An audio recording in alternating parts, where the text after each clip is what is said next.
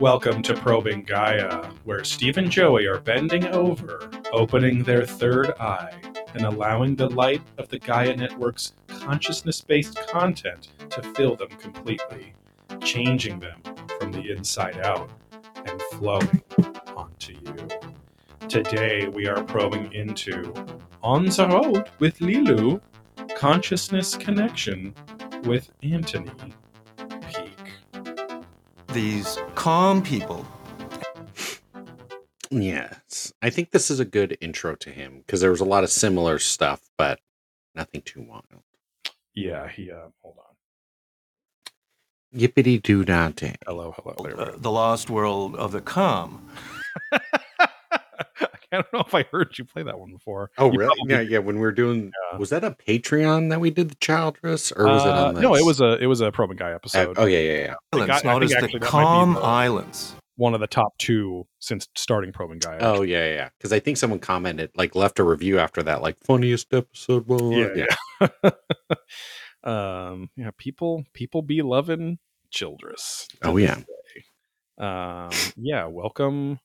Welcome to Probing Guy. It's a classic Monday night recording. We are streaming live on twitch.tv/probing ancient aliens, where you can chat with us live during the show's recording sessions. So this is the standard record of Probing Guy. Is my voice still having an effect, or is that just me? I don't hear anything, but Normal you can mic. turn down the second, any other mic but yours. Sometimes that helps. That's already down. Those are all gone. Yeah, That's just and that you're no, it's good. Okay. now. Yeah. I mean, you sound normal. So I think at least to me. I think it's just me. My ears have become sensitive to vibrations recently. I'm becoming a trigger. Yeah, you can support the show at patreon.com/probing ancient aliens for 2 exclusive podcasts every month for only the $5 tier or higher. If you want to support us a little more Skrilla, send that our way. But that $5 tier is best value, just like the supermarket that I shop at, Best Value Supermarket. See, but all the leftover goodness, some badass cuts of meat in there, and all kinds of things. Those expiration dates are just suggestion dates. Yeah. Suggestion to have less fun. Yeah. If you follow them. But hey, I need more toilet time, so just give me that meat, okay? I'm doing it on the clock anyway. Who cares? Your self-care regimen is eating expired food so that you might get the shits or puke, so that you can have more alone time in the bathroom where your family doesn't bother you enough. Yeah. Hey, it's not me. It's my internal guts, guys. There's nothing I can do about it. Okay, I'm sorry. Yeah, it's called self-care, guys. Okay. Listen to our other podcast, No Guts, No Glory, the Berserk podcast on your favorite podcast service. Leave us nice reviews. Leave us nice reviews for that podcast, for this podcast, on Spotify, Apple Podcast, or your favorite podcatcher of choice. Not Google Podcast, even though it's on the #1 phone platform in the world. It's the main it's the Apple Podcast of Android phones, and yet you cannot leave reviews or ratings on Google Podcasts. It's ridiculous. So got a few more, as I showed you and Ryan, for No Guts, No Glory, which has been nice over on Spotify. So, and I keep refreshing that feed, and it's not uncaching the old image. It's so weird. Which, again, that's where I'm like, is that just by device? But I mean, I could look at it on I guess my wife's laptop or whatever and see if it's because I looked at it on my own thing here and I kept seeing it. Yeah, because it's still on when I look at the Chrome version on my Android. Where I can see the entry, at least it's still cached. But again, I've looked at that on Chrome on my phone before. But it's got to be, you go incognito. Maybe I'll there's some way to refresh the feed itself within SoundCloud or something. But yeah, because I refreshed the feed and did it in iTunes, and because you can manually just push a button and say refresh feed, right, and which it's still should just take not into account the new file name version of the image. Yeah. So I don't know what's happening. Yeah. Welcome P Matthews 412 to twitch.tv/probing ancient aliens. Longtime fan P Matthews, always welcome in the chat here. Yeah, there are also podcasts like that Radio Mysterioso podcast will go for weeks or months with no image. He just lets the image lapse or disappear or something, and then it just pops back in. And so I don't know if that's a caching thing or Yeah. if that's him fucking with it. I don't know, but yeah, I think they're just a little laggy over there. it's gotta be. Yeah, it's so strange, but I can always, who knows? Like I think all I added was like an _2 or something to the file name, which should be enough. I can't. Yeah. Oh yeah. No, that Whatever, 100%. but Anything. Yeah. yeah, I don't know, but and Technical it's like it's difficulties. the Check. basic, it's the default logo. It's not like I do it for each episode, you know, because you can Right. I'll change the logos for Probing Ancient Aliens podcast Yep. feed depending on which of now the kind of alternate shows we do, Yep. and you do that as you upload a new episode. But anyway, the woes of the podcast producer's world. Could there be anything more first world than that? But yeah, listen to other podcasts, No Guts, No Glory, the Berserk podcast, and it is, we're having a lot of fun over there. I really like doing that show. Yes. My buddy Ryan from my martial arts group is on there, and he's a big time weeb, so he knows a lot about anime, manga, Japanese culture in general. He's playing Honkai Star Rail right now. Very Honkai Stinkai. yes, and of course made by the communist supporting development studio from China, whose name escapes me, but you know, Ryan's support. We Too Low. Pinko's over there with his microtransactions for new cute outfits for his main character, but you know, that's his will, and that's what he brings to No Guts, No Glory, the Berserk podcast. Right. So if you want anime expertise, then come on over there. But much more subjective podcast because it's just kind of our take on the chapters of Berserk, the long-running manga, and occasionally anime and sometimes video games. So but yeah, I mean, we're kind of getting there with Probing Gaia too, which is why I'm revitalized in my interest in these shows, because it's not just Ancient Aliens over and over again, you know, this type of content. Yeah. Really glad that Ryan Sprague enjoyed The Flash and thought it was like one of the best DC movies since Man of Steel. It's really great. There we go. It's gonna make me go see it now. It's like weird because it's like, in theory I would want to go see it, even though the DC movies are obviously very hit or miss, but then knowing that it's the complete end of that entire run and then like there's no continuation, I'm like, I don't fucking care anymore. I'll probably watch it if it's on, you know, Max or whatever in a couple months, but it was supposed to be this big end game style thing and then starting a new chapter, but now it's the James Gunniverse over there, I guess. So right. Bang bang, huh? Head over to blackholesupply.com for Probing Ancient Aliens merchandise, disc golf disc golf apparel. We're gonna get some Probing Gaia. Little update. Yeah, not that anyone will notice, but I was able to buy blackholesupply.com finally. Oh, hell yeah. I'm not going to rebrand and relaunch my site, but if you type in blackholesupply.com, you will get redirected to the website. Nice. So that was a nice unlock. Yes. But nice. That's been 3 years or something now. Yeah, when I first was doing all this, like, again, it was some weird space apparel, like some weird website that had it, right? But they had clearly not done anything with it for years, so someone over there finally just canceled their ownership of it. So I was able to get very baseball for Steve's life, but blackholesupplycompany.com or blackholesupply.com for Probing Ancient Aliens merchandise, disc golf apparel, with a physical location now inside Cape and Cowl Collectibles at 9525 Garfield Avenue, Suite C-2, Fountain Valley, California, 92708. We have a segment here called Reaching for the Stars, where we ask you, the little prolapstronauts out there, to give us a 5-star rating on their favorite podcast service. And if you review us in the comments of that rating, then we will read it on the air and give you a shout out. I'm going to do it. Ooh, I'm signed into my No Guts No Glory account, not the other one, but let me find. There it is. Got it. Some coin to find. Some find of coin. From our long-term listener, good old Dempsey B, who might have been our first reviewer ever back in the day on Probing Ancient. I mean, yeah, it's a deep cut for sure.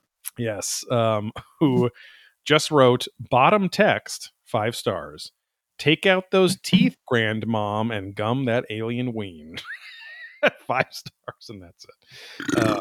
That earns a 1 big belch. Yeah. Thank you, Dempsey B. We mucho apreciado that review. See. But yeah, giving us good reviews, ratings, whatever on Spotify. It's answers to our Qs in the Q&A section of each episode, which, to be fair, is, I mean, it's almost like creating a little mini forum on each episode, which is cool, I guess, because we can't prompt the questions. It does it itself. Oh, we can. We can create questions. There's just a default question that Spotify does, which is just, what did you think of this episode? Which is, basically a review, prompting for a general review. So we should take some time to craft some questions for both casts at this point. What diameter in centimeters did Joey say his butthole was after the night of the 14th? Exactly. When it was lube days at Home Depot. Right. They had the big lube sale going on there. Yes. And then on No Guts, No Glory, we can say, at what point did Joey realize the leather jacket and cool hair attracted the wrong type of person? And who is Pino based on in the Berserk series? Pino's based on them, not... Yes. Spoiler, it's Gambino. Yeah. I can't remember if I told you, I might have done it privately, but I was following the whole don't drink beers. When the dickhead, the $3,000. Yeah. Like that whole thing. Like I followed that from day one, and the fucking memes that he made, someone just sent him like a custom made, like little plastic, like magnet of that jacket that he wore or something.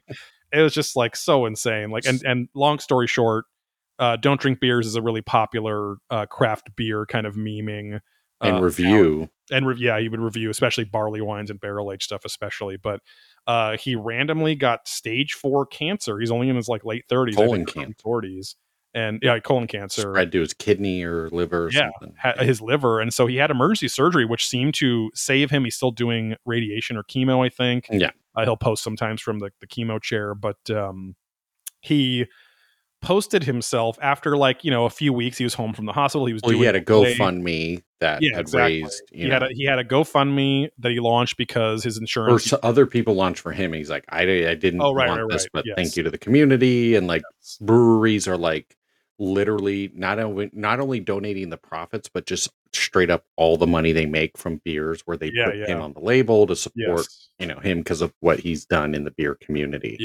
He's had well over, I mean, I would say at this point probably at least 20 breweries that he's shared where they have done something for him, where it's a labeled beer, or they changed the name of a beer. Because Modern Times, he was like, they gave me everything, not just the profits. And he's like, shout out to them. So because I think he lives out in Brescia, like San Diego area or something. No, I think he's LA, but I could be wrong. I feel like he's like an LA guy. Ranch, which is that weird pizza port location we went to one time with Josh. Oh, right. And that's where Sad Bro was born, at the Brescia Ranch Pizza Port. I could be wrong, but I felt like listening to his podcast. He was like an LA lawyer or something. Got it. Okay. But I could be totally wrong. He could be down in San Diego. Maybe he was just talking to other, because he's got like 2 or 3 people on his podcast too. Yeah. So. So people started to GoFundMe for him. He has one of his first pictures out, and he has a young son too, who's like 2 or something like that. Yeah. So he posts a picture on his Instagram stories where it's little dude's first time at such and such brewery, and a guy replies to his Instagram story and says, you swindled you open up a GoFundMe, yet jackets at least $3,000. Great grifting, kudos on the grifting skills, bro. And he's like, he shared the DM on his stories. He's like, how the fuck do people like this actually exist? Right. I literally, he made memes of that. And the memes he made, you wouldn't upload a $3,000 jacket of Morpheus, like that.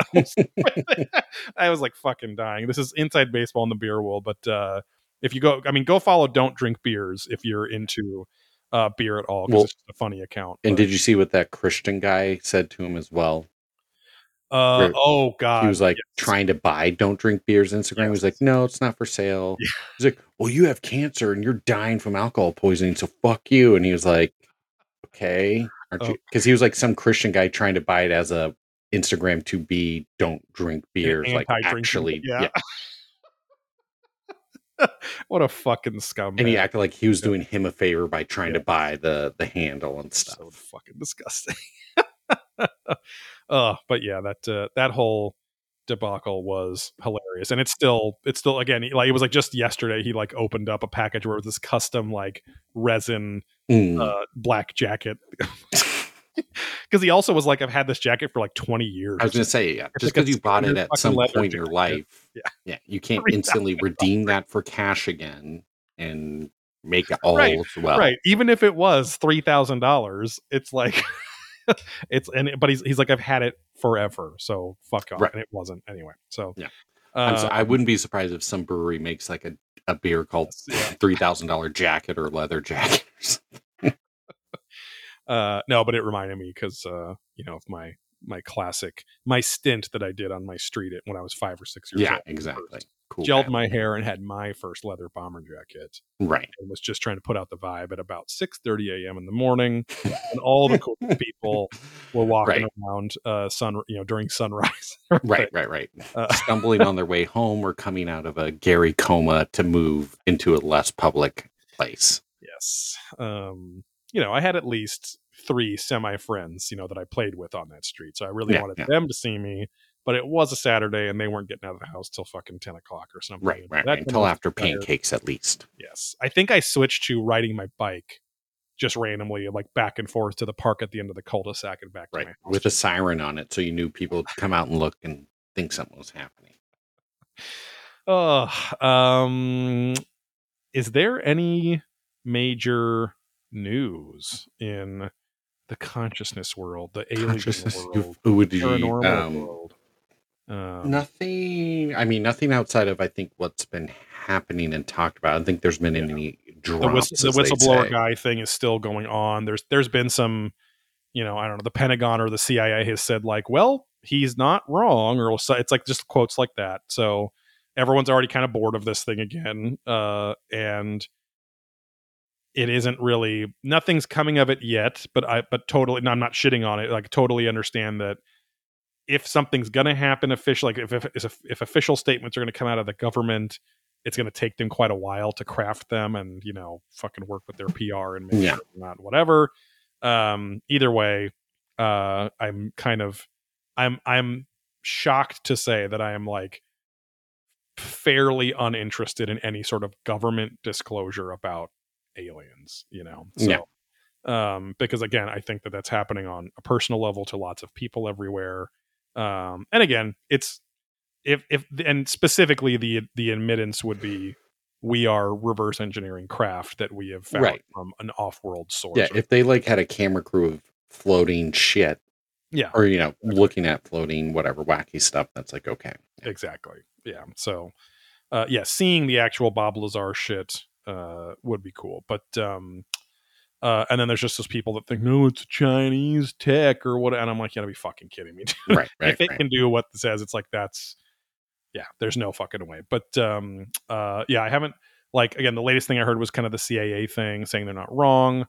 Obviously the fucking submarine, which now is already fucking like literally done to death, but that was pretty cut and dry. Someone did post a thing. I mean, people died, so I try not to share too much or whatever. But where was the Donkey Kong Country congas? Oh, that they play, and like this is what was used to steer the ship. Because I think that was N64. Mm-hmm. Yeah, or was that Super Nintendo where it had the? No, it was N64. It was Donkey Konga, and Donkey Konga and Diddy Kong Racing premiered on the N64. Which I never played the Konga drum game. I don't think I only ever played it. Had it. I only ever played it at Blockbuster at the demo station. Because I think by then I had moved on even from N64 potentially. Yeah, I want to say Donkey Konga was like mid to late N64. And there were there was times on the N64 where like there wouldn't be a single game release for 2 months. You know what I mean? Right. So like the pickings were slim. I was going to say the slimmins were picked. Same difference. 64. GameCube as well was notorious for having a very light release calendar, but yeah, N64, especially out the gate, it was like, here's 2 games, here's a month, here's Wave Racer, which thank God that was an amazing game. I played and it was like shit out of Wave Racer 3 or 4 months before just a game came out after that. Like, yep. Yeah, it was, it was Mario 64, Wave Race 64. Cruis'n USA was early. Cruis'n USA was earlier too. And then Mario Kart 64 was 97. So like at least a few months after fall of 96. Or maybe it was like the Christmas 97 season or some shit. And GoldenEye was like August of something. GoldenEye was 97. So that it was basically Mario Kart and GoldenEye for 97.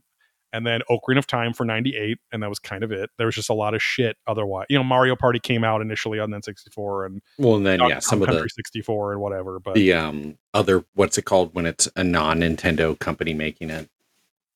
Oh, a third party parties, games. Just weirdo shit. Because there was like Blast Attack, or what was the Blast one? Core. Blast. Yeah. That guy, I think I've shared that story. You couldn't start a new game.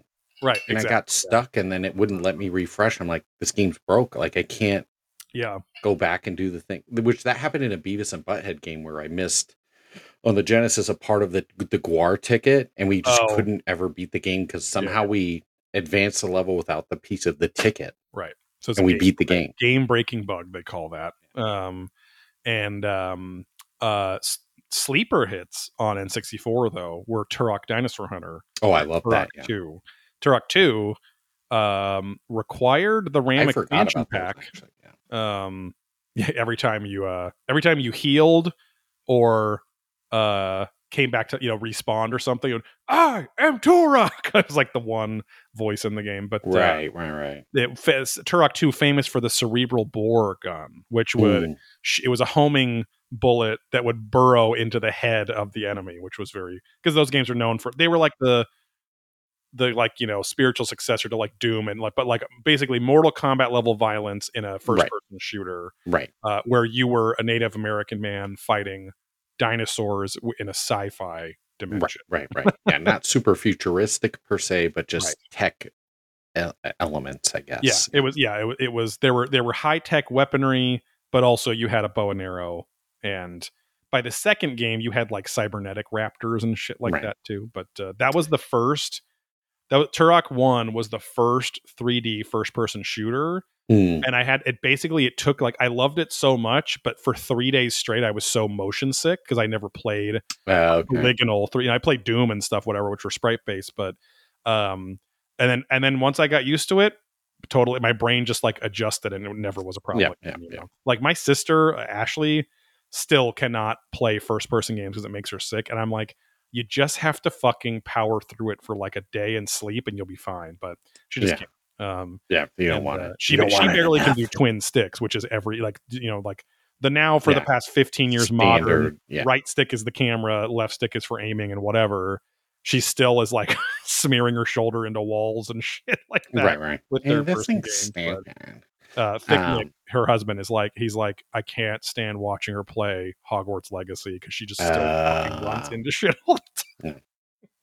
Oops. Yeah, she's only been playing games for 20 years, so Another game I didn't like as much, but I think people loved was Perfect Cell.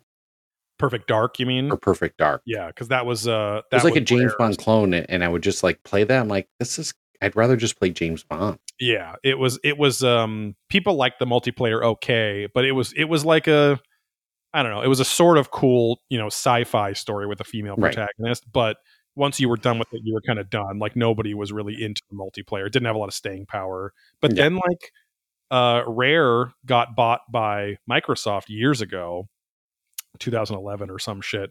They made a fucking Banjo-Kazooie game and like whatever, but which was on Nintendo back in the day. But they tried to revive Perfect Dark and nobody fucking cared either. Right. So it was one of those. It's one of those franchises that people act like they were obsessed with. Like that and this is newer, but like Mirror's Edge was an example where Mirror's Edge was this like parkour action game, not a lot of like combat and stuff. It was mostly about how can you, it's this like, kind of a dystopian sci-fi where it's a very hyper Orwellian, like 1984 style government, and you're this rebellious chick who's part of this resistance movement, and she's running away from the authorities all the time to steal information, blah blah blah. The game sold like whatever, but it was kind of a cult hit with like in the games journalist field. And then they brought it back like 10 years later, like a sequel to it. And it sold even worse than the first one, because it was one of those examples where it's like Twitter and the gaming community, quote unquote, is a very small minority, a very vocal minority compared to what actually people. It's like the Comic-Con effect. Like, oh, all these nerds are here, and if we blow this shit up at Comic-Con, it's going to be crazy nationwide. And it's like, no. Oh yeah, really. I just read the story where like all the big comics companies and movie companies are pulling out of Comic-Con. That's been on and off for like the last 20 years. Like Marvel pulled out, then went back in, then pulled out, and then they kind of had a thing, and then DC was there, DC was out. Then they had movies, and then the curse of Comic-Con. Marvel was developed on a waterbed soaking with Disney, and then Warner's at least was nice. Warner Brothers came and shook and bounced on the bed. Well, they did a little, like they sat on the edge and kind of like, tap their foot. Right. Get enough. They didn't have to look. They didn't look at least, Right. And the heater in the waterbed was on. So, right. Which PTR had one of those, which is insane. Because those things, like when you sign a lease, you have to like for renting stuff, you have to say you won't have a waterbed. Exactly. Like I can't believe how big those got, and then just my parents such a weird thing. When my stepdad and mom were first together, he had a waterbed, and it was a king size waterbed. It weighed like something like, I don't know, 2,500 fucking pounds or something ridiculous. Right. To the point where I'm like, I don't think these should be upstairs, like in one spot. No, right. But, and then if they leak the bladder and all that, And eventually, of course, it did, even though they were like these thick vinyl tubes that you filled with water. Right. But also, I was like, even as a kid, I was like, I just feel nauseous on this. I don't know how you can sleep on this fucking thing. Well, and that's where they like legit needed heaters, because they would just be freezing, and your body heat would never warm them up, I guess. But I think they were bigger in like Southern California, because it was like, manageable the whole time. Something. But, especially during whole time. But whole time. Yeah. We can keep How You Doing, Steve, How You Doing, Joey short, because we kind of just had video game power out of it. But how are you doing, Steve? I'm doing okay. I had a cabin mission this weekend. Nice. Up to Lake Nacimiento. Just cleaning up, making sure everything's okay, because we hadn't been up there this year yet. So we had a lot of rain. Lake is full. No serious damage to our property, thankfully.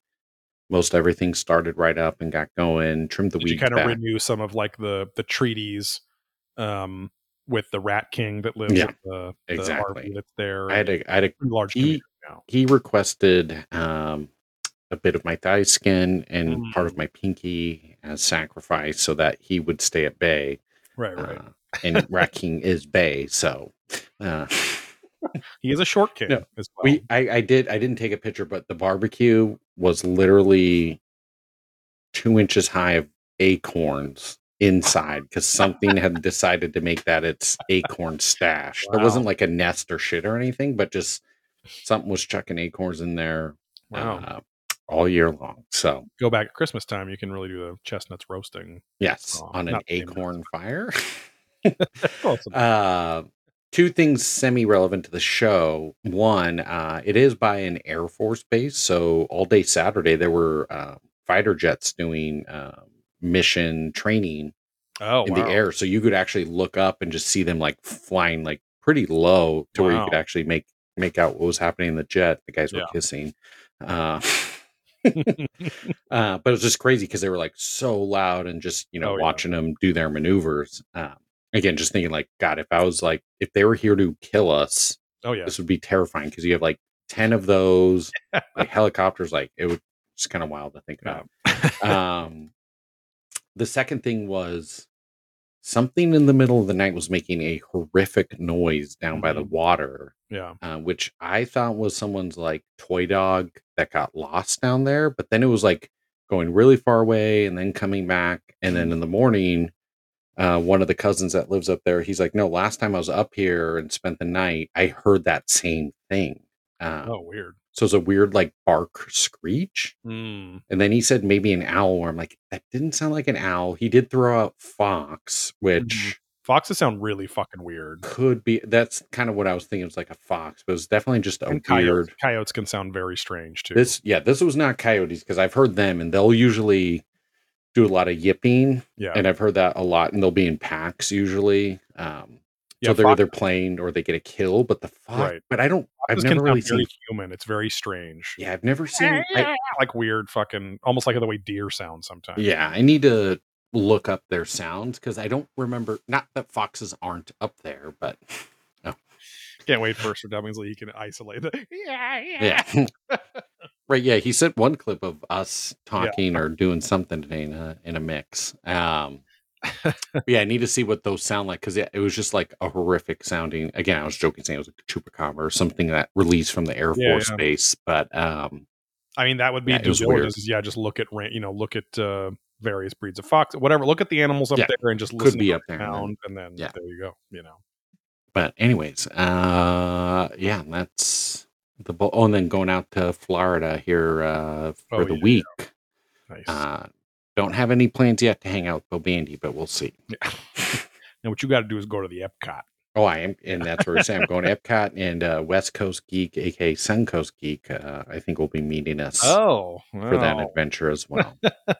He will not be eating at any of the restaurants at the Epcot. He will only be eating at the smaller restaurants at the front that are more like the cafeteria style. Exactly. Burgers, fries, things. Well, he did ask if we had reservations, because I guess for like the nicer sit down runs, you need I was going to say that. Yeah, if you want to eat at Japan or Italy or France, those you'll do well with a reservation. Yeah, because you can go to like the pizza place in Italy is called Vesuvius, and then I think there's like a more standard restaurant too. And the French place is fucking. I mean, you can get like $4,000 bottles of wine there. Oh Jesus! Like they're legit. It's legit French people. It's a legit ethnic people. They were full on Chinese.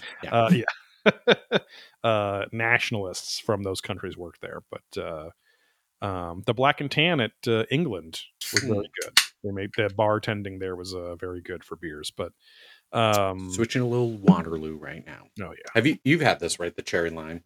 Oh yeah. Very much. Again, some people agree with me, some don't. I can't remember what camp you were in, but it tastes like Dr. Pepper. Yeah, for sure. It has that kind of, the blackberry and the lime has that like weird, in a good way, that weird like pruny, like cherry limeade. Yeah, because I think Dr. Pepper was like cherry prune sort of. It's prune based, and it has the cherry Dr. Pepper too. So, that'll be fun. But it's going to be in the 90s out there, and I didn't see any rain. So light and sunscreen up. Oh yeah. But when was the last? I haven't been there at Epcot since 2011. So there's probably I think we there too. Yeah, because but last time I think it was on this weird time you're due for a family gathering out there at some sort. Yeah, we've been talking about that. It's just everyone's trying to have kids now. Ashley's trying to have kids, and Laura is. Well, I thought she ruined everything, or they ruined. Yeah, it's it's a whole thing. She's trying to have kids now. Good luck to her. And then my sister Laura trying to get pregnant after giving up on being pregnant, and she just turned 43. So there's challenges there too. So and then my own challenges today, but I'll go into those another time with pregnancy stuff. But for me, I am doing okay, just okay. School is going well. It's shocking to have like teachers that actually will proactively reach out to you personally to say like, I feel like I didn't answer the question you asked very well. Did I? Like actually checking in and stuff like that, which is insane. So different from undergrad, but yeah, it's going really well. My first time in the quarter system, so shorter classes, like in terms of like they're only about 2 months, 2 months and a week ish, like 9 sessions. And but it's nice because I'm like, as soon as you're getting not bored, but as soon as you really feel like you have a handle on something, they'll move on to a whole other aspect of it as like the kind of theme for it. And it's all been really interesting, which is good. And it just hasn't none of it's felt like a chore. Like the only times, it's my first fucking 3 weeks or whatever, right? So the only times like something feels repetitive is when like all three of my main classes, and then I have a 1-unit class which is like an intro to the internship, so it's a very small class. But the 3 main classes, they'll occasionally have a complete crossover in one of the segments I'm doing. So it's like almost doing the same thing for 3 classes in a row that same week or something. But at the same time, it also now is like embedded in my brain already, which is much more efficient than going to 7 lectures and you're only a third way through the fucking semester and they're like doing, so it's like if you have a really amazing teacher, then having a semester with them is great, right? But if you fucking a lot of classes, you're just like, can you just tell me this information? Or what I love is that it's 1 live session per week, and then all the asynchronous work basically is like videos, lectures, and other things, but you can do it on your own time, which is like kind of like hybrid work or work from home makes me feel more like my time is respected and I'm being treated like an adult, which is nice. So, and it's nice to be able to like fucking scrub back and, I missed this thing because I have to answer this little question prompt or like something like that. And it's just like, it's nice that they just want you to succeed. So, very positive experience overall. So, and then the only thing I'm trying to get better at like managing and actually scheduling out my time, where it's like starting on Thursday I need to like take Thursday, which is a pretty open day, and start getting ahead on the shit for next Tuesday, so that by the time the days of the classes come, all I have to do is really just some of the reading or something to prepare for the lecture, but all this like all the things I have to actually like check as complete in the little software they have is all done ahead of time. But it's all coming together naturally, which is nice. So I've already had like 3 group projects. Everyone's very nice and helpful, and no one's being the weak link. You know what I mean? Everyone's actually contributing, which is nice. I was usually the guy that would have to carry group projects because nobody wanted to fucking do anything. So going to school, picking a school that I actually cared about and did research for.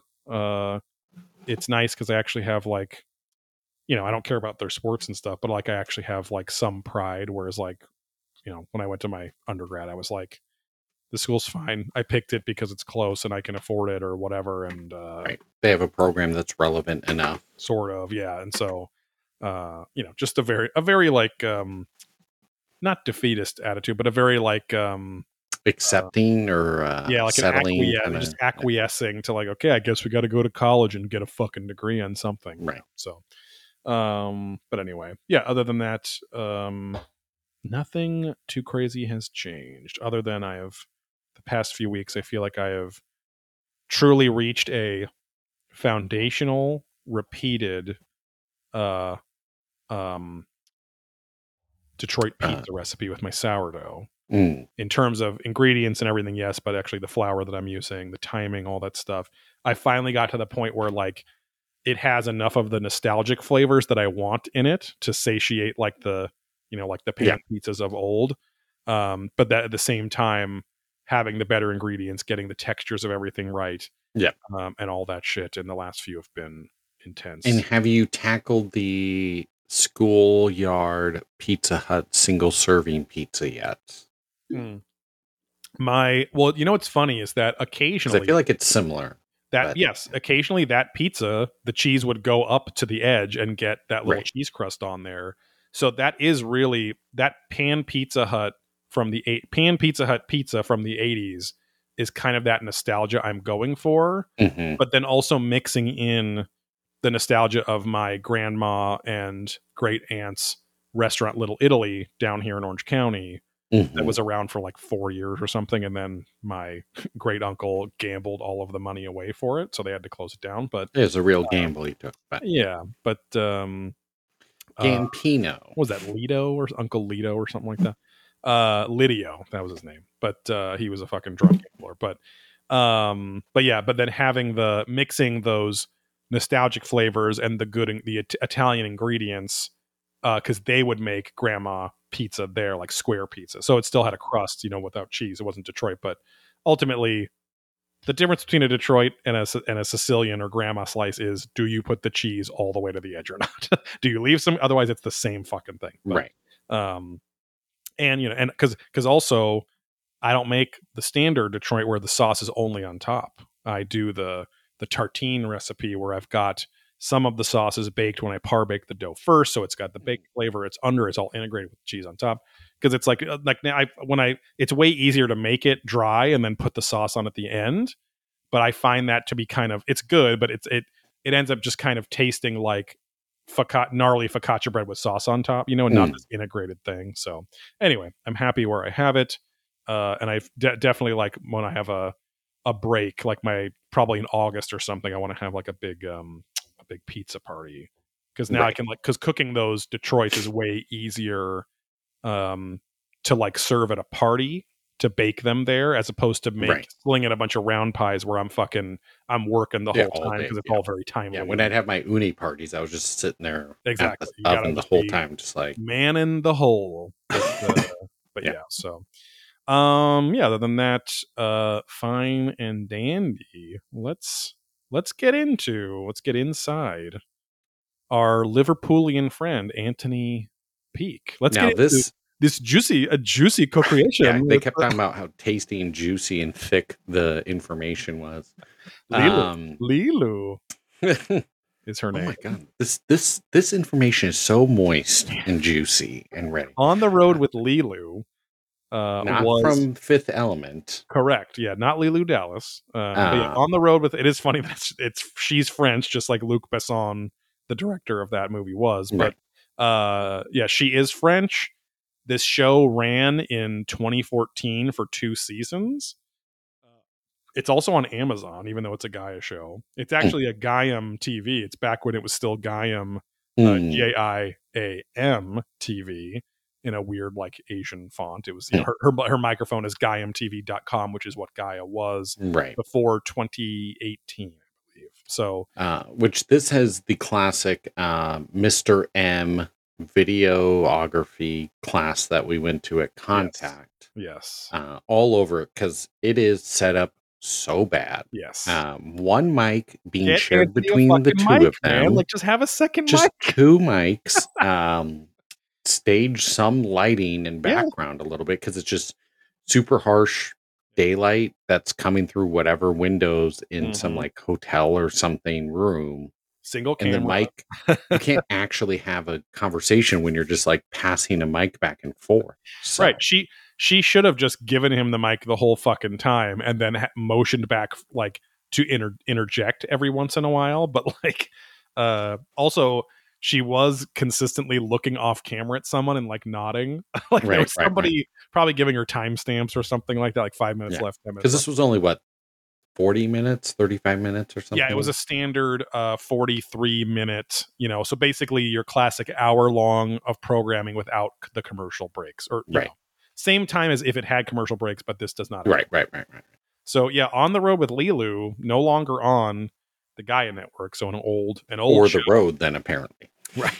But it's also funny because I think only 2 seasons are on Gaia, whereas on Amazon there's like 70 episodes, so I guess it got picked up elsewhere. But Amazon's notorious for having just shitty production companies and just picking up anything, because they're like, yeah, you're going to give us like 3 cents a view, if that. Sure. Exactly.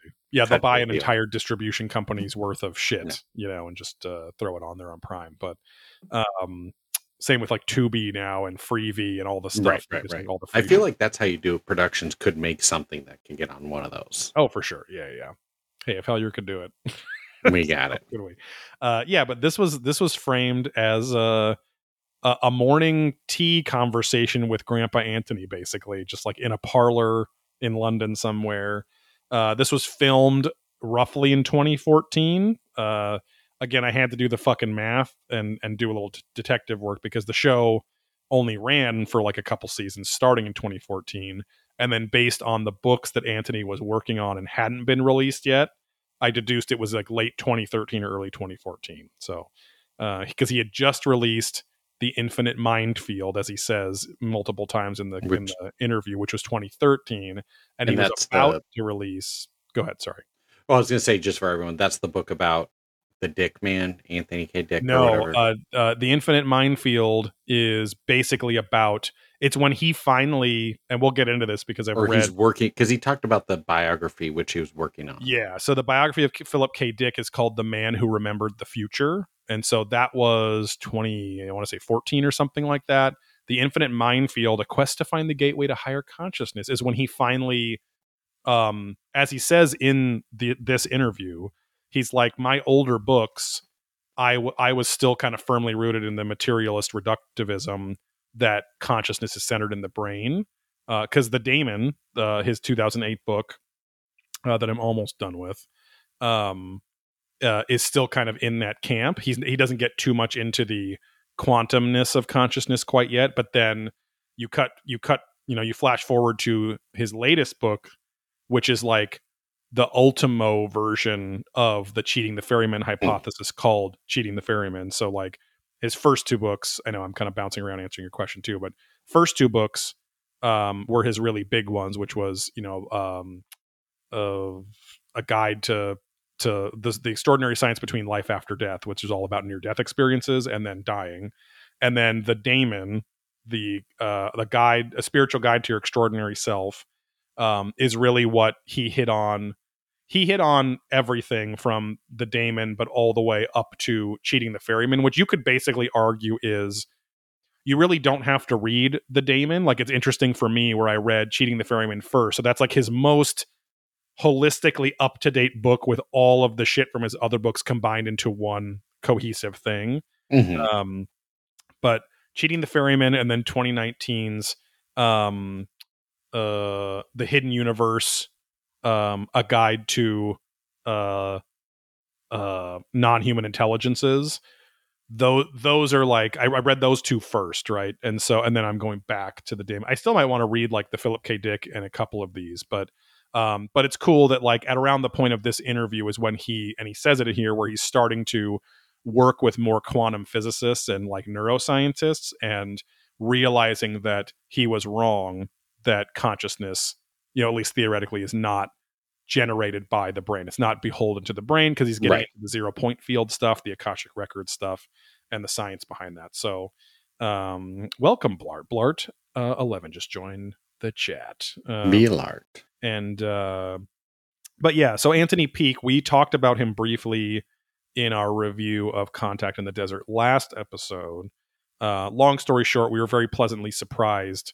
Myself, you, and your wife, we were all pretty obsessed after the first lecture we went to. So much so that we paid for a workshop on the Sunday that we left. We were looking for stuff you had found, and we're like, oh yeah, $25 is well worth it to dive a little deeper into this interesting fella. Yeah, and his books, I will say, are a lot like the experience of going to the lecture and then the workshop. There's always about like 40 to 45% of the same material that's crossing over. But it's cool because it kind of gives you these touch points.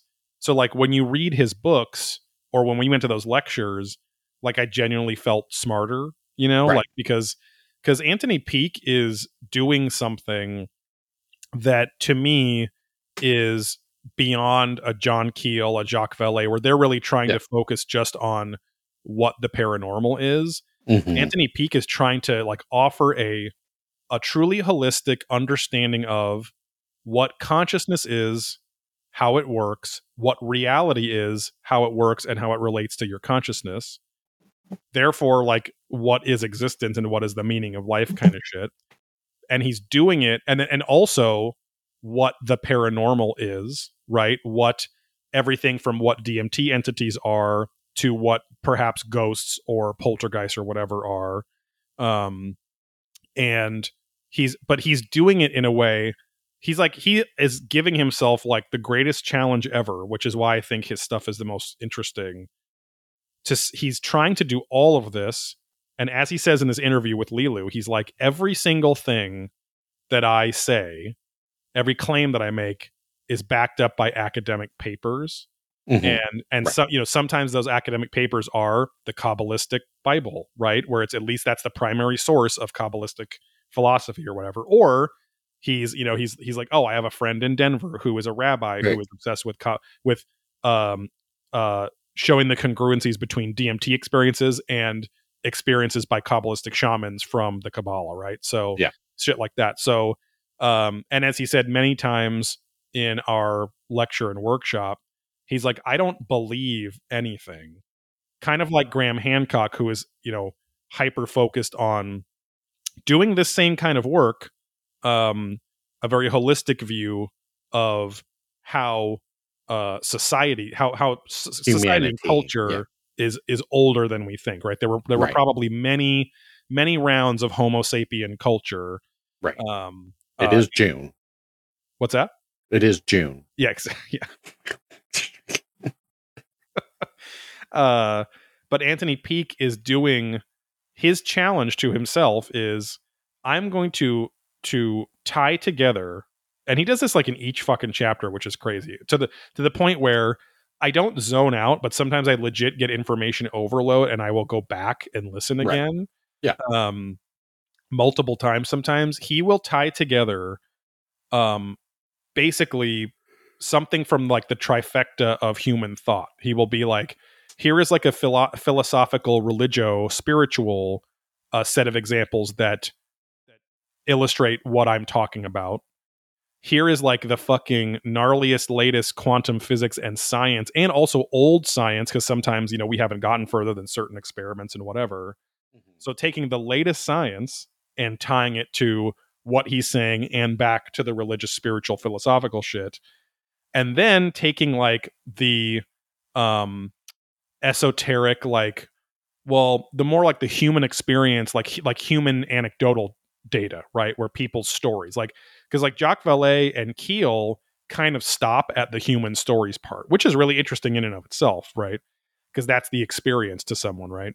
Yeah. But he's like, as he says in this interview with Lilu, he's like, some of my fellow writers just put tons of really interesting experiences or thoughts or opinions down, but and a lot of times they do back up their stuff, but they never put it in the works for the reader to be able to take advantage of, and think for themselves. So it's like, I can't really find any flaws with this guy in general. And I mean, he's written 11 books. I've read 3 of them. But again, as I'm reading the Daemon, which is he's actually going to do a new edition of it, I guess, pretty soon. He's like working on a new edition of it, a revised or something. Yeah, but also it's kind of funny because the 2022 Cheating the Ferryman book is basically the revised edition. Like, you really don't need to read the Daemon book. Not that you shouldn't. It's really good. It's also it's shorter compared to the other ones too. So if you wanted to start there, I would start in chronological order and then see how his philosophy never really changes. It's just little things like, well, it's a big thing because he's like, well, now that consciousness, I think, is being scientifically proven to not be centered on the brain or in the physical brain, all this other shit opens up and how it connects with with Quantumania, basically, how it views Paul Rudd and his daughter with a weird wig for no reason because she had normal hair in the movie and stuff like that. So, explain that, or as Anthony would say, her, not hair, because he's from Liverpool. But yeah, overall, and he kind of does this in this episode, which, as Steve said, is a good introduction to Anthony Peake. So if you have Gaia, there's also if you want to just do it for free, he posts on his website on anthonypeake.com like all the YouTube shit he's been in. Yeah, I was gonna say there's got to be a free version of this floating around somewhere. And again, he is saying, he's saying so much, but after reading Cheating the Ferryman and then the Hidden Universe book, like, there's so much crossover, not in a boring way, but there's so much crossover that, again, it's like watching the Marvel movies or the Star Wars movies where you're like, oh, cool, it's a new story, but it's still kind of set in the same philosophical universe. So there's this kind of character. Oh, here's his mom's Alzheimer's story. Here's the story with precognition with the gal that has temporal lobe epilepsy in the bookstore again. Here is Achilles' paradox again, which he talked about it in one of the lectures, but that's kind of we can get into like the key of his Daemon Eidolon dyad philosophy and his Cheating the Ferryman theory, which is that and I'm going to butcher the science, but again, read the stuff or watch some of his content. His website's actually pretty good, and he also does his own podcasts, which are in the form of like YouTube and Facebook Live interviews. Facebook Live interviews. Facebook Live's like the weird thing he's on that. Seems to be where he goes the most, from what he was describing. Not that I've followed up. He's like, I'm on Facebook all the time, pretty much. But he's been doing it for like 10 years. He's been doing his own content. So like he has these he calls them like in-hawks or something, where it's like informal, holistic, I don't know, it's basically informal they're informal conversations, which are kind of his podcast. And he has, Dr. Bill Gallimore that we talked about kind of at length on the Contact in the Desert episode, who is a neuroscientist who is obsessed with DMT technology and like all that kind of stuff. So but anyway, so he has all his own, Anthony has a lot of his own content and shit like that. He has a pretty funny, it's not always meant to be funny, but kind of a funny Instagram account, because it's definitely, it's cool. It's only like 1,300 people. Yeah, it's cool that he's using Instagram a lot, but he also is using it as an old guy, which is kind of funny too, It's pictures of himself with like song quotes, out in Greece or wherever he is right now, or whatever. Pictures of himself when he was in his 20s, and talking about how he used to be good looking and now he's kind of humorously self-deprecating or whatever. But right. But anyway, but yeah, his concept is fascinating, because he's basically taking reincarnation, elements of like holographic universe simulation theory, fucking bug, and fucking bugs. No, and also what happens when we die, and also taking the kind of pan spiritual religious concept of your higher self. Like we hear that term a lot, and I mean, in the therapy that Steve and I do, like, we're like,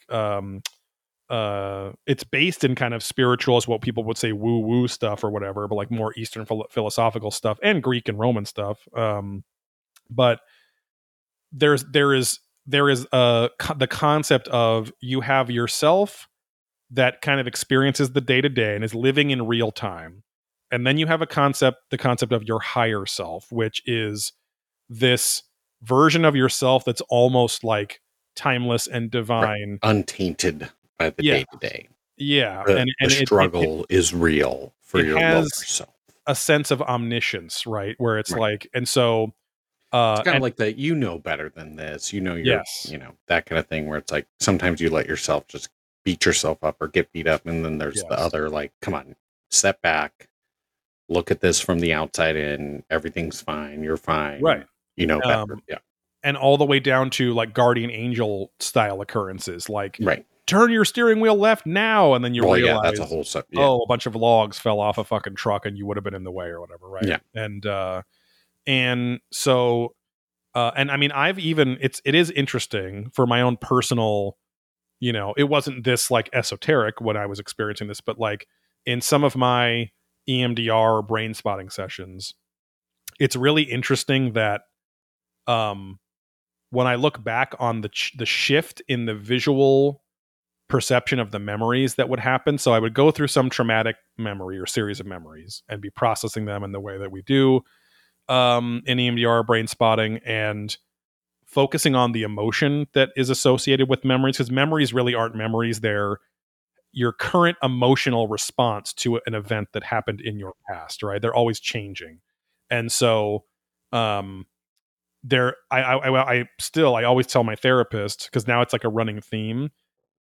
Basically, at the time of like my parents' divorce, so when I was about 5, that's when my memories shifted to first person mode.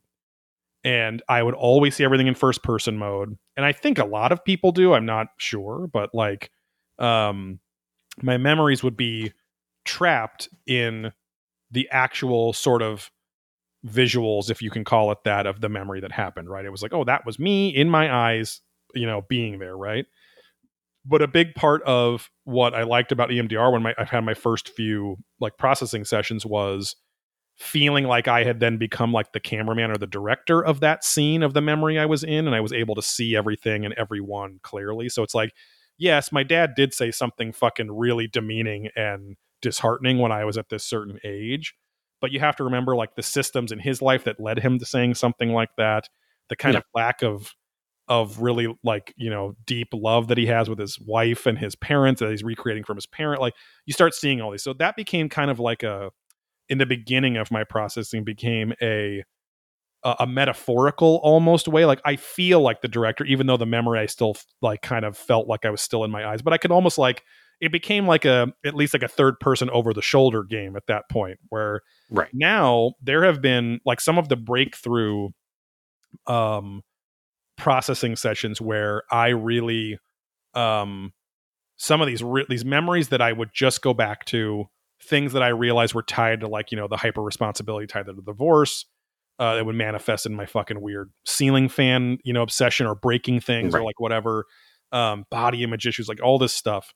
There were times where I would really feel like in that session I would get to the core of what caused me the pain and how I don't need that. And so, and our therapist would be like, what would if you can imagine the best, most wise version of yourself, what would that person say to 7-year-old Joey in this moment? How would he act as if, and this higher self knows what happened because he is a part of you, right?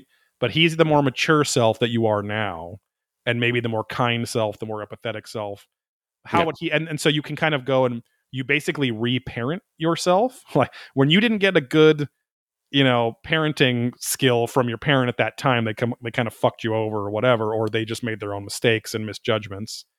You then kind of reparent yourself. And so there was times when, long way of saying that those memories it was very weird. It was almost, it wasn't like, it wasn't so much psychedelic, which I've had sometimes. It was more of a, as Zach Bagans would say, a flash image, but it was a kind of a longer image where, I would actually, for the first time, like associate like one of the memories, which came out of nowhere. I don't know why my mind came up with this. It was like dealing with my like rage and anger issues.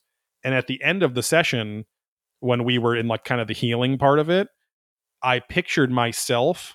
The memory was like me on a river in a canoe. Like it's a dream that I had that I associate with my anger and all this weird stuff as she was walking me through this imagery I was creating in my head. And long story short, by the end of it, I came like it was literally just me, as if a camera was set on the side of like a hot spring. And it was me as I am now, completely, and a camera with no filter, hashtag no filter, nothing. And I'm just popping out of this like pond or pool of water. And I'm just kind of refreshed and relaxed. But it's like my memories never look like that. They always have some sort of strange visual effect on them, usually very dreamlike and like whatever. And there's been kind of like AI wrote them. Yeah, exactly. No, it's like, and then, yeah, it's like literally here's an AI version of something. And then it just cuts to a camcorder shooting something real with no effect, you know, no Mr. M class at contact or anything. And I've had that multiple times now. And in my head, I'm like, oh, I am now seeing my true self, almost my high. And so if I were using Anthony Peake terms now, I look back on those and it's like, oh wow, it's almost as if I finally made a connection with my daemon, with my higher self that's, you know, living in the right side of my brain, the non-dominant side of my brain, because I can now see those situations not only for what they are, but and what they were, but like billions of permutations of it. And then I really have a lot more empathy for everyone involved. And it's not so much about hating my dad, it's understanding that it wasn't personal. He came here from a family that did this and abused him this way, like all this kind of shit, right?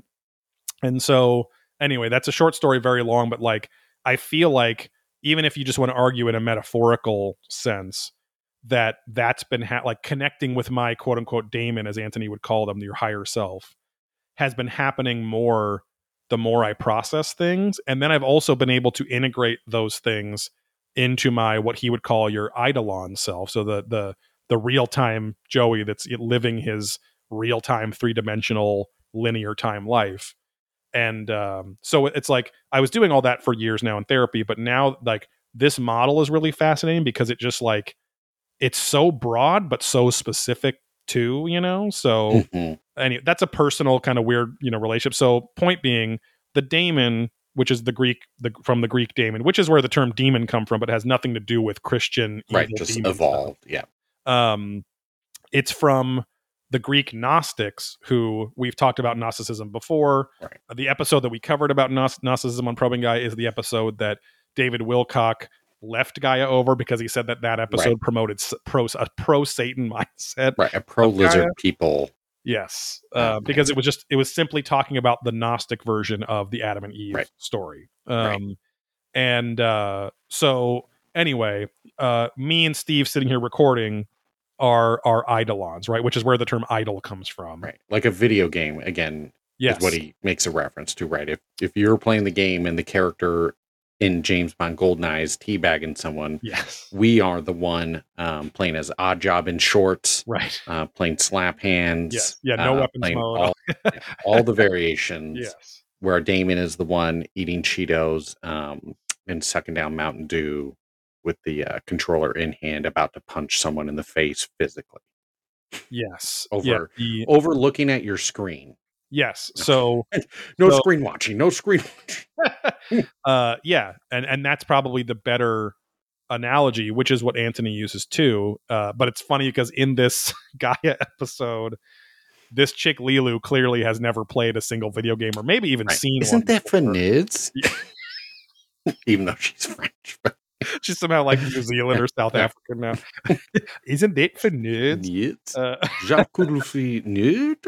Isn't that for fucking geeks and stuff? Yeah. You loser. But yeah, he makes a really good analogy, which is that not only is your daemon the kind of infinite version of yourself, the concept of death that in this daemon eidolon dyad, the basis of his whole philosophy that spreads out in everything else, is that your consciousness technically can never die. So what you would call your soul, your consciousness, your being never dies because at the point, and we'll get out to the video game thing in a second, but at the point that you are nearing death, the brain has this huge flood of glutamate and also endogenous drugs like DMT is like activating your pineal gland. It's in your system, like all that stuff. There's this huge scientifically documented flood of endogenous chemicals, which just mean created by itself, like, from within itself. And most people, when they are near death, the classic near-death experience is a lot of times floating above, seeing a being of light, floating above. He goes through all these trends in seeing yourself. Yes. He goes through all of these trends in the Damon book, into his 2008 book. But ultimately the life review happens. The classic, my life flashed before my eyes. But many people report literally feeling like they lived their life of 63 years again in real time. Right. And then all of a sudden they get back to the moment where they nearly died. And then they go, wait, they remember being there and it's only a minute or seconds have passed. And yet their brain actually felt like they lived their entire life in real time. Yeah. And so all of these chemicals, and again, DMT, this happens on DMT trips, on LSD trips, when your pineal gland is heavily activated and these chemicals are breaking down the signal barrier between your two hemispheres of your brain. Basically, what he's saying is that you are accessing kind of your daemonic self a little bit more at that moment. And your daemon is kind of like showing you your life, right? Or simply that time becomes different, right? Like where your consciousness is perceiving. It's the Achilles paradox that he mentions a lot, where it's like there's Achilles was tasked with beating a tortoise in a race. It's kind of where the tortoise and the hare thing comes from. Right. But the king at the time said, and this was an Aristotle poised this paradox. He's like, so the king tells Achilles, but the tortoise always gets a head start, and you have to stop at the point the tortoise gets a head start from. So even though the tortoise is going very slow, Achilles actually gets closer and closer and closer to the tortoise. But because he can never go past where the tortoise started his head start, he will never actually reach the tortoise. So it's in effect, Achilles' time is slowing down. It's getting halved and halved and halved and halved exponentially ad infinitum, so that 1 second becomes 2 or whatever. One inch behind the tortoise becomes, a half inch, becomes a quarter inch, becomes an eighth, but he will never ever reach the tortoise because it's ever reducing, right? And so Peake says that the same thing is happening with time, because time is very malleable even for people without near death experiences, right? Like when they're feeling certain things, time actually feels longer or shorter than it actually is to Well, other it's just people. like a slow motion camera, right? So it's going to capture a moment where if there's less frames to capture it, it'll appear to go faster. Mm-hmm. When there's more frames capturing it, that what we would perceive as a 20-second of a bird flying could be stretched into like 5 minutes of just slow-mo wing slapping, right? So even though we perceived it as 20 seconds, that version of the capture is 5 minutes, and the bird, probably similar 20 seconds, but still it's the one perceiving time, which is why it's all relative. Exactly. Yeah, that's where the whole theory of relativity comes from. And so, the observer the conscious observer of one aspect of time, even happening to other people, can be very different from another conscious observer observing their own time. So, point being, and this is where it gets a little weird, but again, if you read his books, he talks about the quantum science that is backed up by quantum scientists now with all this shit. So basically, he's saying that yes, at one point there was like an original you, right? There has to be a first or something. But honestly, the daemon version of you is that original you. Once that initial death happens, the daemon becomes aware of what it is, right? And so, and realizes, oh, I am actually two beings inside one consciousness, right? And now the infinite multiverse spreads out kind of like laterally. He calls it like orthogonal time, where the daemon is on like, if linear time is on a horizontal, is on the x-axis, then the daemon is constantly on a y-axis following along and can see everything from above, basically. So that's very much like Interstellar, right? When you're fifth dimensional, when you're above time, and you can it's see in the it all as z-axis one, even. yes, yeah, you can see it all as kind of one thing, but you can then physically go and pick out elements from a timeline, as it were. But this all gets very fucking heady. But once that initial you, the core you, which is kind of the daemon, is getting close to death, it gets activated. Like this near death experience activated. Whether you end up actually dying doesn't change it, because the same chemicals and shit get released whether you actually die or you come back from death, right? And now basically an infinite number of yous spawn. And like Steve was saying, the daemon now, this higher self that's already lived at least one of your lives, is the guy with the controller in his hand playing the video game. But the person in the video game is an avatar of himself or herself. And so the daemon knows to an extent what's going to happen. But also, he also makes the point that the game player, unless he's played the entire game before, but you have to think about games like The Sims or like Fallout or Elder Scrolls or Super Mario Brothers, right? We all know level 1, but we don't know all the shortcuts to get to the end, and we don't know all the long ways to get to the end too. What if you die on the first Goomba that's crawling along, right? That whole life is over, but at least the game player goes, oh, there's a Goomba that comes on the right side of the screen. Oh, and I can get a health here. Yeah, there's a mushroom here, whatever, right? So the consciousness of which this daemon is a part of is experiencing a multitude of lives, of repeated lives, but each consciousness can only experience that. The Eidolon version, the lower self version, our ego version, can only experience that life in linear time because it is in a three-dimensional body. You know what I mean? Like it was born in a three-dimensional body or put into it, so that's kind of the only way it can perceive it. But then if you get, he says, like more creative people, or as we saw in the lectures, people with specific mental illnesses that break down the barriers between the two hemispheres of the brain, which are usually in place as a filter.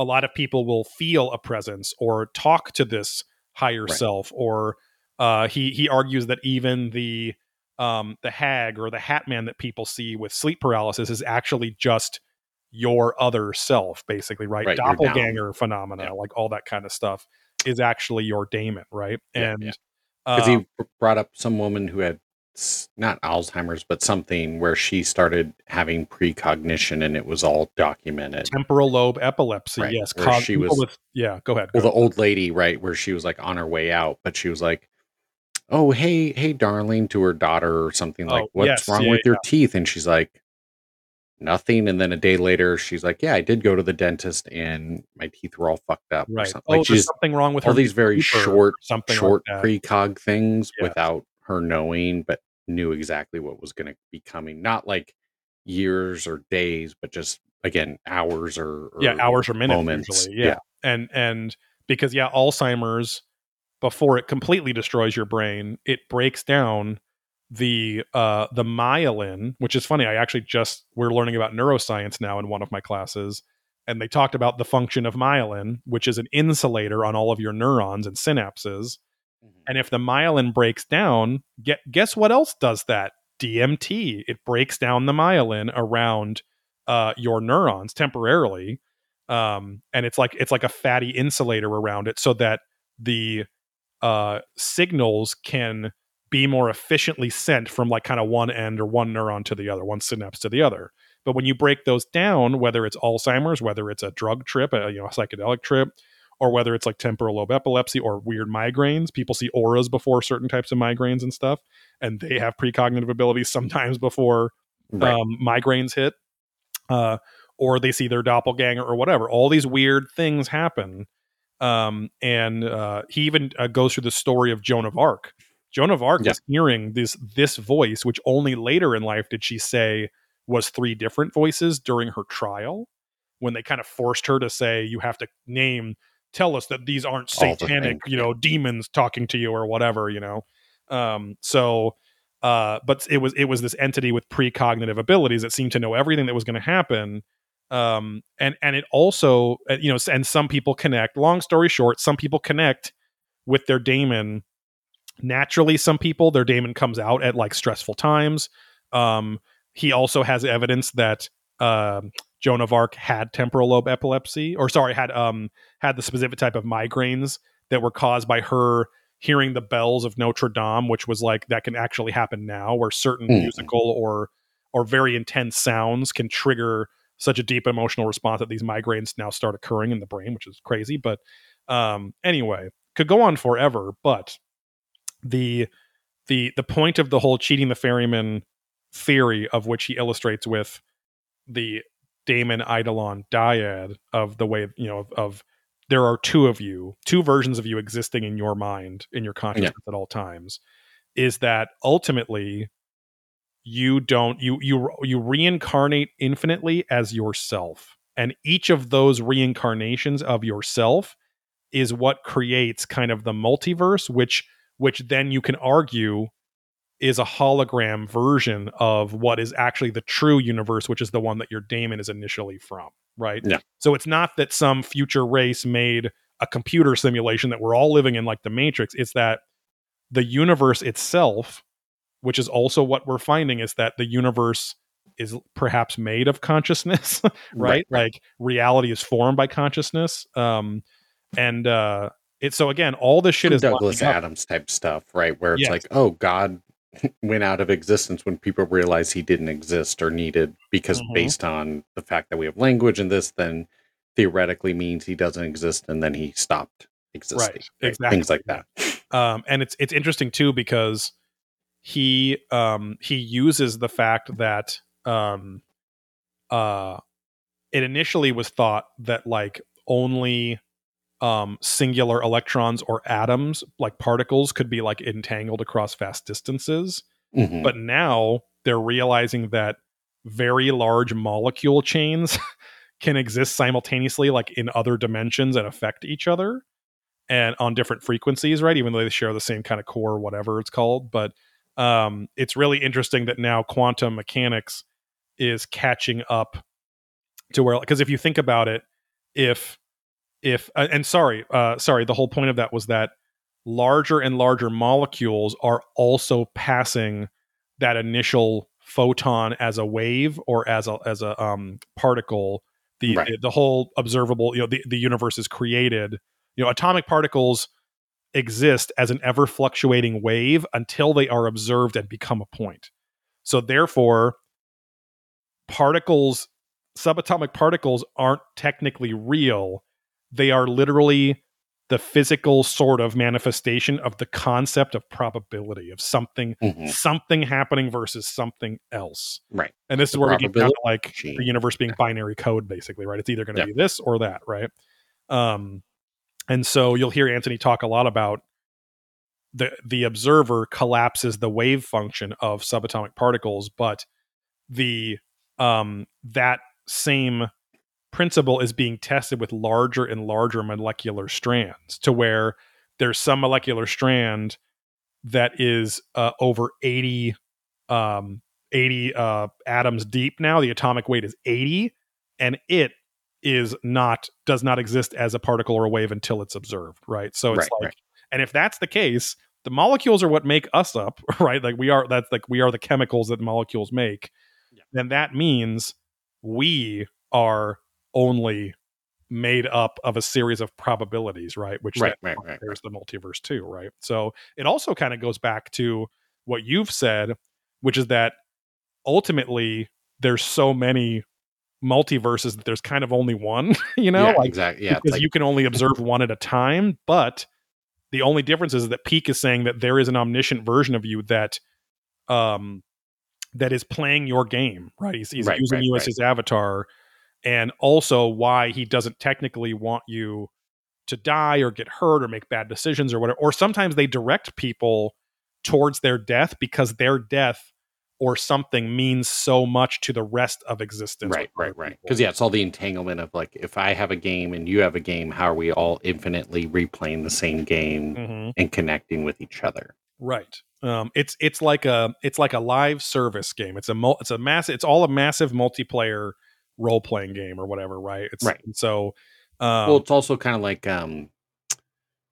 you're a big sports guy, but like football, right? Like, any team sport where the lineman, the right tackle's going to do this thing and maybe purposely fuck something up to then trick the defense into doing something, and then the quarterback's going to do something, and then you score your touchdown, right? It's like you're all living in that game in the moment, but you all have your specific roles for that game to unfold in the way that it's supposed to for your team, which is winning.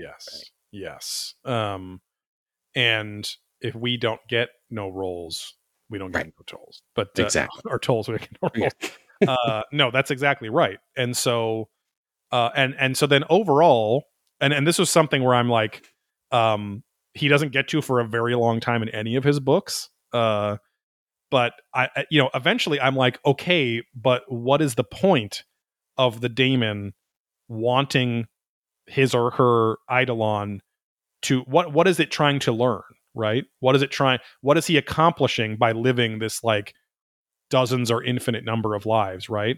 And ultimately he's saying that, and this is where he says that I don't have a paper that says this, but my papers that say this are every single philosophy and religion in the world, which is that ultimately one can only achieve true enlightenment and go to maybe whatever heaven is or be one with the universe again once the ego that's in your eidolon, in your lower self, is now a mostly compassionate, empathetic being that wants more good than bad, kind of thing. It's like it's the journey of what every living thing should be, which is that we are all striving towards, or hopefully all striving towards, togetherness, oneness, compassion, because helping each other out only makes things better, not worse, right?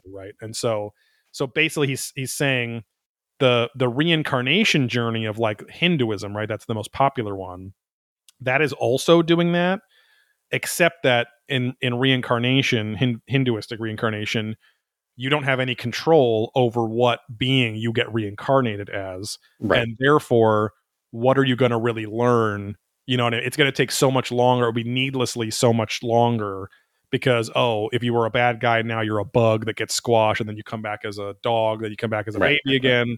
and like, billions of years, whatever it is, right?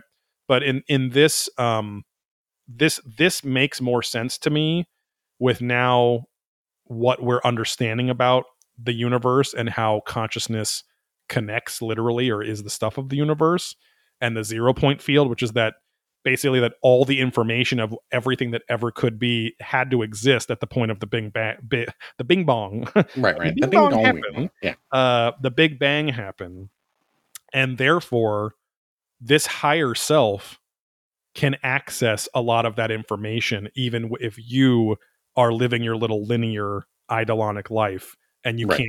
you can't see the forest for the trees. You're focused too much on the trees, but you can either through medical issues in your brain, psychedelic drugs, or very deep meditations, trances. Getting your brain on those frequencies that can maybe connect with the what most would call the other world, but he would say is just your daemon, right? So, Right. and he only uses the term daemon and eidolon. It was really cool because he gave like 10 other examples in the lecture of like, oh, in this Hawaiian culture, which is the most isolated culture in the world, they have a dual consciousness concept where two people live in your brain, and one of them is a higher. In sociology, there's certain. I remember I took a few classes, but there's like 7 core things that all humans do, right? It's like they all made alcohol, they all have a taboo system, they all have this system, that system. So it's like these core beliefs that like we all smile and laugh when we're happy, and we all cry and whatever, frown when we're sad. Like these certain elements are just like rooted, which we don't know why or where, but in our core beliefs. So it's like, okay, if we all have this, there's something there or some reason behind it. Yeah. And in I can't remember if it's Hidden Universe. I think it's in Cheating the Ferryman, but now and then kind of tying into all the Pennyroyal stuff, because they're all about the universe existence just being information, right? The 0 point field, that it's all just probabilities waiting to happen, and it's data, right? And like just raw data. And in the Cheating the Ferryman book, I think he talks about how we are now understanding DNA more and more, and that DNA at its deepest level is pulling its programming from this quantum field, right? And so our DNA, which expresses how our bodies grow and how our mind is shaped and all that stuff, but also leaving lots of room for nurture, right? There's nature and then nurture, right? That our DNA can pull from this information field. Therefore, literally, there are infinite possibilities for how your life could go, right? And he's saying that your daemon is privy to all of those, basically. And then he goes real deep, I think, in Cheating the Ferryman in the newest book, where he's like, then there's all these examples of, well, here's the level above the daemon. The daemon is part of this kind of this existence, right? And then there's this level above, which is where you could say there are more singular divine others, like kind of the realm of the gods, or the layer of consciousness that would be what we would call something divine, right? Because then the Hidden Universe goes into, okay, yeah, there's a shit ton about the daemon eidolon thing again, but then he's like, but there are others too, right? There are other consciousnesses that are having this dyad as well. And there are we live in a universe that is part of a multiverse of dimensions. So it's not just us here on Earth in this dimension existing. There's going to be fucking aliens and other life out there and whatever. And everyone, the people that are cowboys are living their lives just as we are living ours, all at the same time, right? Going back to that, all the information was there from the Big Bang. Now, the only questions so far that I've still had are like, so that explains humans. Then I have to ask, if the Cheating the Ferryman idea applies to every living thing, that means if you are a fish, a goldfish, you are then forever a goldfish, I guess. Or could that go back to even your own evolution is an alternate life, and maybe you've, I don't know, like that it gets a little weird there, because he doesn't really talk about how it could affect other living things. Well, that's where and also not to get too off tangent from what they talked about in this episode as well, since you can do a Patreon here, but I mean, I think that's why he's like, I don't necessarily believe all this, but I'm just digging around, right? These are just ideas and theories. So it's like, it's impossible to go down all the rabbit holes.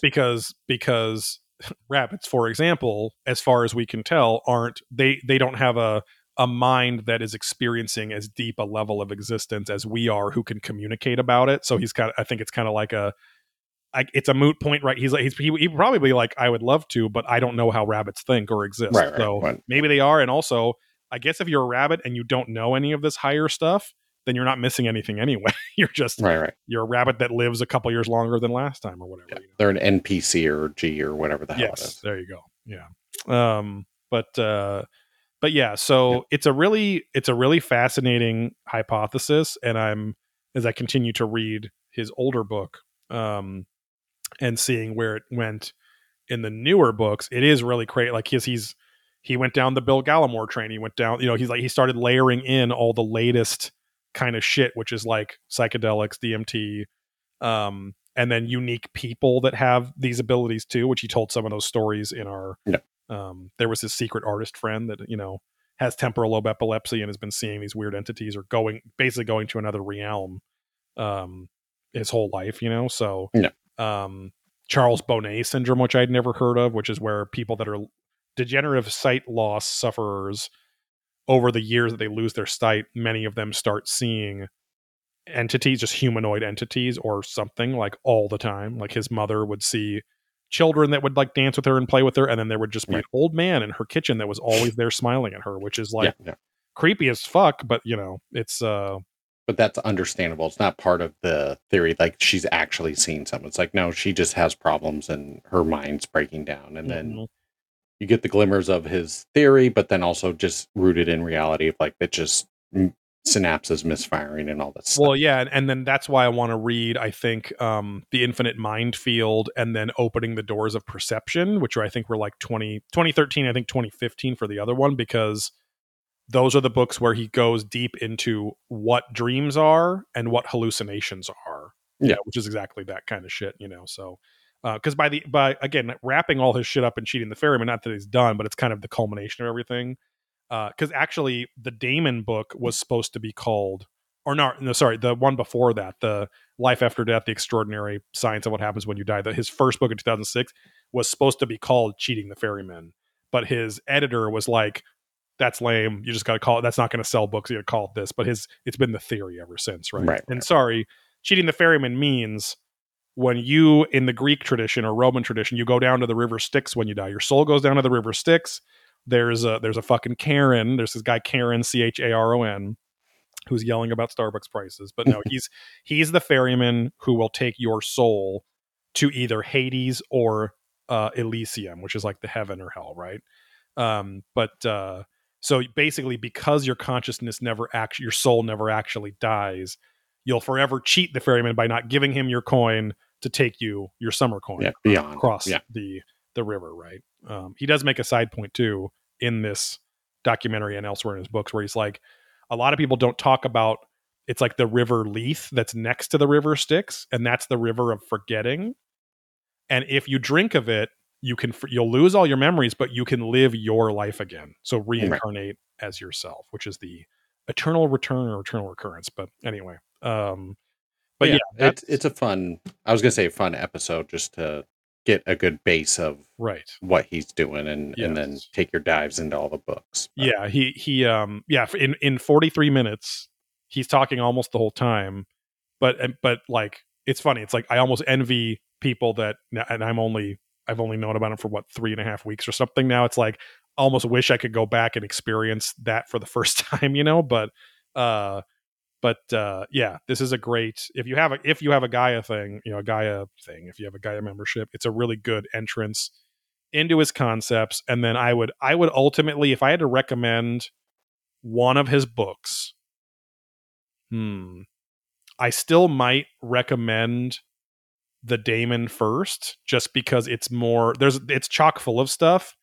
And yes, he does iterate on his theory, but it at least gives shit tons of examples, medical, philosophical, and overall like scientific, of why this might be a thing. And then move on to probably, I'm commenting on the 3 books I've read. I can't speak for the other ones, but those two books seemed like, okay, the Cheating the Ferryman from 2022 is the ultimate culmination of all of my life after death consciousness and kind of simulation holographic universe shit for yourself. And then Hidden Universe is the ultimate culmination of all of that shit, but interacting with the other, with not your daemon or yourself, right? Even though some of those paranormal things could be your daemon, but some of them might not, right? So, and then Opening the Doors of Perception is apparently his like psychedelic slash, the world's next door kind of thing. Aldous Huxley's Doors of Perception kind of pseudo sequel. But anyway, I love talking about this stuff. Check it out. It's definitely, as I read more, it's kind of retroactively reshaping some things, even as just possibilities. It's a really interesting framework to think of, your existence and stuff. But and it's not a spoiler, but it's funny because at the end of the Cheating the Ferryman book, he's like, the last words are just, he's like, "Thank you for reading and enjoy your many lives." It's just, which is like a really interesting, like positive thing where it's like, hey, it's like he's not trying to sell it to you, but he's like, you're basically never gonna die, really. Right. Like you'll keep coming back, as yourself, which is interesting. So maybe come back with a bigger hoo-ha next time. Vagina. But anyway, I think that's enough. Are you good, Steve? Anything else? Yeah. We're a solid hour and a half, almost 40 in, so that was a good chunk. Highly recommend Anthony Peake. Go down his little rabbit hole. Go to anthonypeake.com. So I'm saying Anthony, but it's just spelled Anthony. And Peake, Peake. Yes, and then like Mountain Peak, but with an E. So ANTHONYPEAKE.com. He's also, I think he's Cheating the Ferryman 51, or just type in Cheating the Ferryman as one word on like Instagram. Look at Probing Ancient Aliens, following and Anthony, or Cheating the Ferryman. Yes, that's a great call. But other than that, thank you as always for listening to Probing Gaia.